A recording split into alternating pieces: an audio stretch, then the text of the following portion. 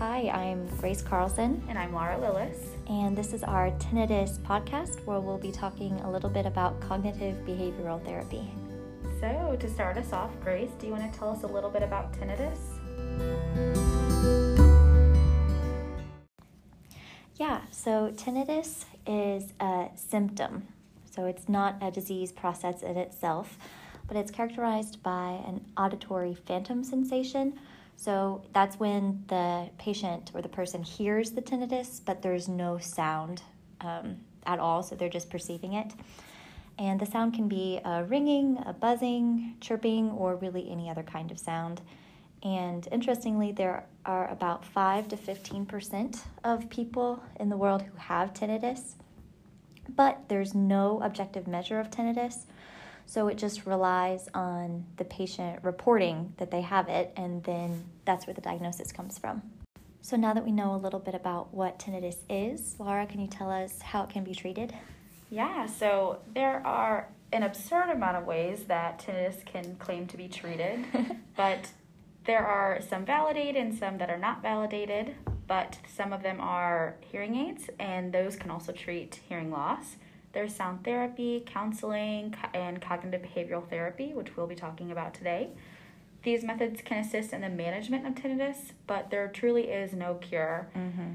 And the treatment of tinnitus also depends on the impact of the tinnitus on the patient. Some patients barely notice their tinnitus, and some find it absolutely debilitating. Yeah, exactly. Some patients find their tinnitus really debilitating, which is sad, for a patient to feel like that. And it's interesting that it's such a common symptom, but there are no cures available for it. But there are a ton of things that claim to cure tinnitus with all this evidence. I'm using air quotes right now. Mm-hmm. But like these over-the-counter medicines that you see when you go to CVS or Walgreens and just see all these aisles full of stop the ring and things like that, they really don't do anything for tinnitus at all. There are so many stops along the peripheral and central autonomic nervous system that contribute to tinnitus. So one pill won't influence everything. It's not going to do anything because it's such a complicated process for getting the symptom of tinnitus. And then all these pills that you see, or tablets or eardrops that claim to have all this evidence, there's absolutely no evidence that they do anything for tinnitus at all. Or at least valid evidence. Yeah, that's true. I guess some guy whose neighbor got cured from tinnitus from taking this pill, that is not good evidence. Yeah. The Cochrane reviews, which are the gold standard, they review all the different research available regarding anything. So they've looked at tinnitus, and it shows no evidence for any pharmacological or supplement being effective at treating tinnitus.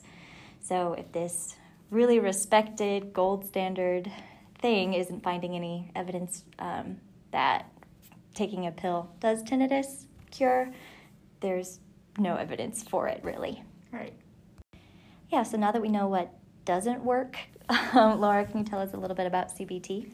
Yeah, so just to give you a little background on cognitive behavioral therapy, it was developed in the 1960s by a famous psychiatrist named Dr. Aaron Beck.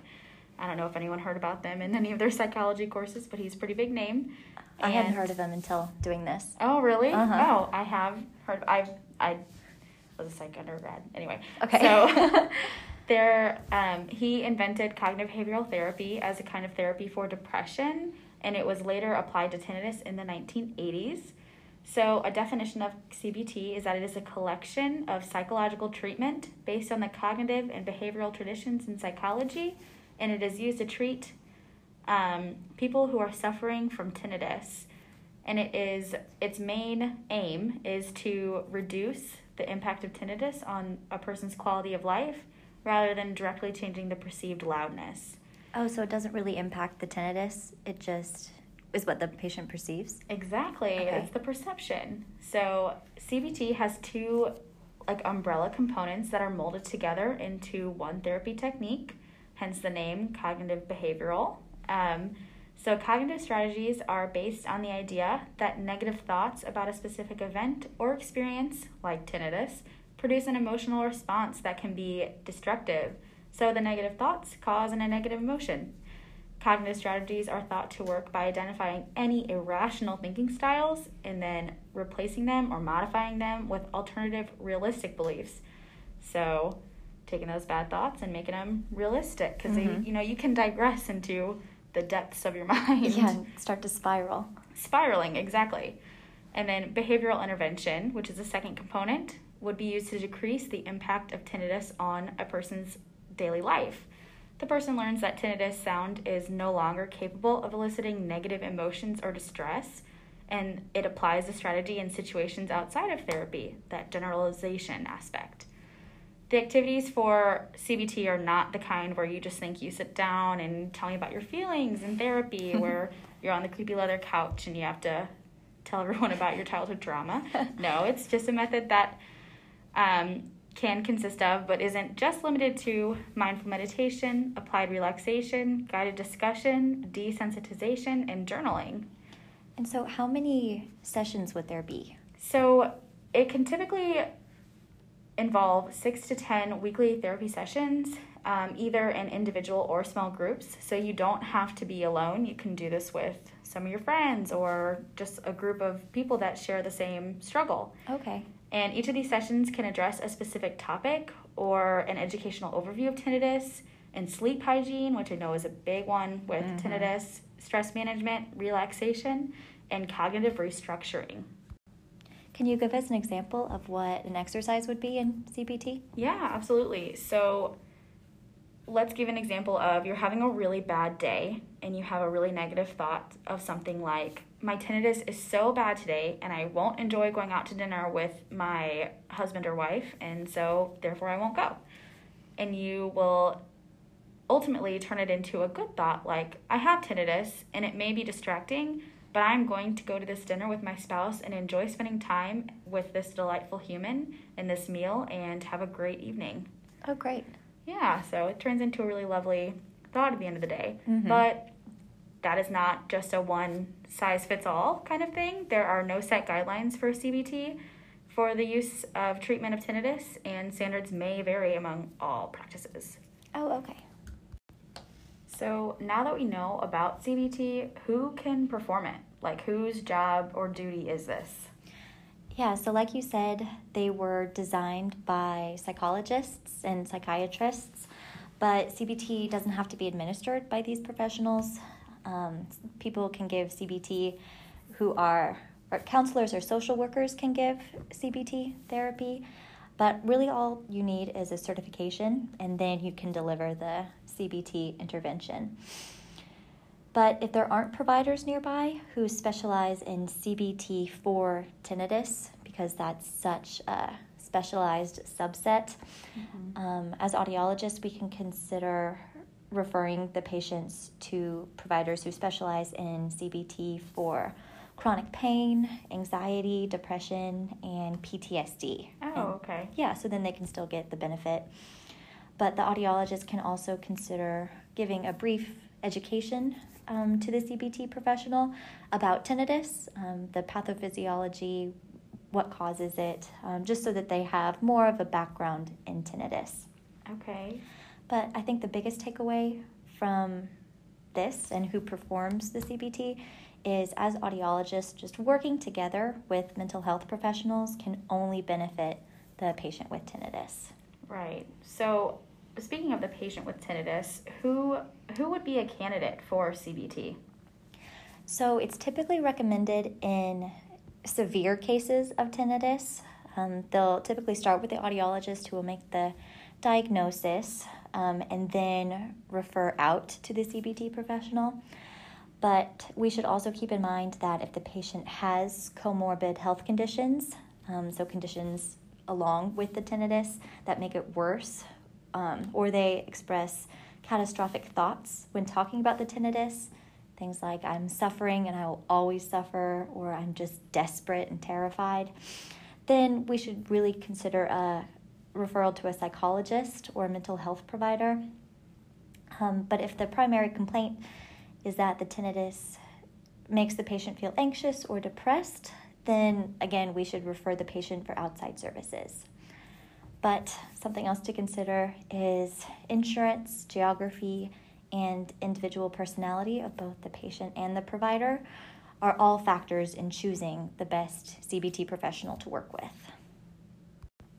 Earlier, we talked about all the things that don't have any effect on tinnitus. So is there any evidence that CBT has any effect on tinnitus? Yeah, so they're on the Cochrane reviews, which talk about is the gold standard for evidence-based practice pretty much, is that there are some really positive outcomes with CBT and that it is effective in reducing the impact of tinnitus on a person's quality of life at the end of their treatment, and that if there are no adverse effects from receiving CBT. So none of that crazy stuff on the back of the bottle, the side effects that scare you more than the actual symptom itself.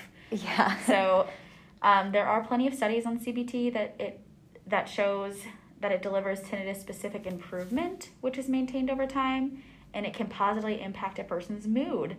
So all in all, CBT is recommended as a good treatment for tinnitus, and we have a ton of studies that we can link to the bottom that people can look and see that it is approved by Cochrane. Now, it's great that there is a treatment for something that can be so distressing to the patient. Absolutely. So now that we've given a pretty decent amount about cognitive behavioral therapy and tinnitus, how would you refer a patient for CBT? So I should say I had never heard of CBT before starting clinic in the AUD program. So I don't know if it's just I was not aware of it, but it isn't something that is talked about often in outside life. So first of all, just making providers aware that it exists and it can be a good help for tinnitus is a good first step for getting more patients who could benefit from it enrolled in it. But as an audiologist, as a provider, if you think that CBT would be beneficial for your patient, but you're not quite sure how to bring it up, there are some suggestions that you can make in telling them. An example is to the patient, you've made progress in your tinnitus, but in reviewing your responses to this questionnaire, it shows that you are still experiencing some distress from your tinnitus, like you mentioned, and that the approaches that we've tried so far, like hearing aids or progressive muscle relaxation, aren't helping like they used to. And our thoughts and our beliefs can affect our actions. So I want to tell you a little bit about cognitive behavioral therapy, which is evidence-based. There's a lot of evidence that it has good outcomes for tinnitus patients, and it can help you manage your tinnitus distress. CBT focuses on problem solving and developing coping skills for when you are feeling like your tinnitus is really bothersome and it's really getting to you. And professionally, I think that seeing a therapist who specializes in CBT would be a benefit for you. I do want to tell you that it's not a cure. It won't make your tinnitus go away, but it can really help you find ways to pay less attention to it so it becomes less bothersome.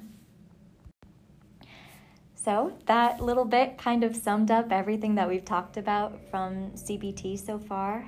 It's not a cure, but it can help patients change their response to the tinnitus so it doesn't feel so overwhelming and distressing. Yeah, it's a very effective management style, and that's the term that we love to use, is managing tinnitus, so that you can have control over something that may feel like is controlling your life, putting the power back into the people to manage their tinnitus. Yes, and most importantly, it's evidence-based, so it's not just some fake therapy that you're just kind of hoping will stick. Like, there's actual evidence behind it. Yeah, and tinnitus is extremely complex, and cognitive behavioral therapy is also complex.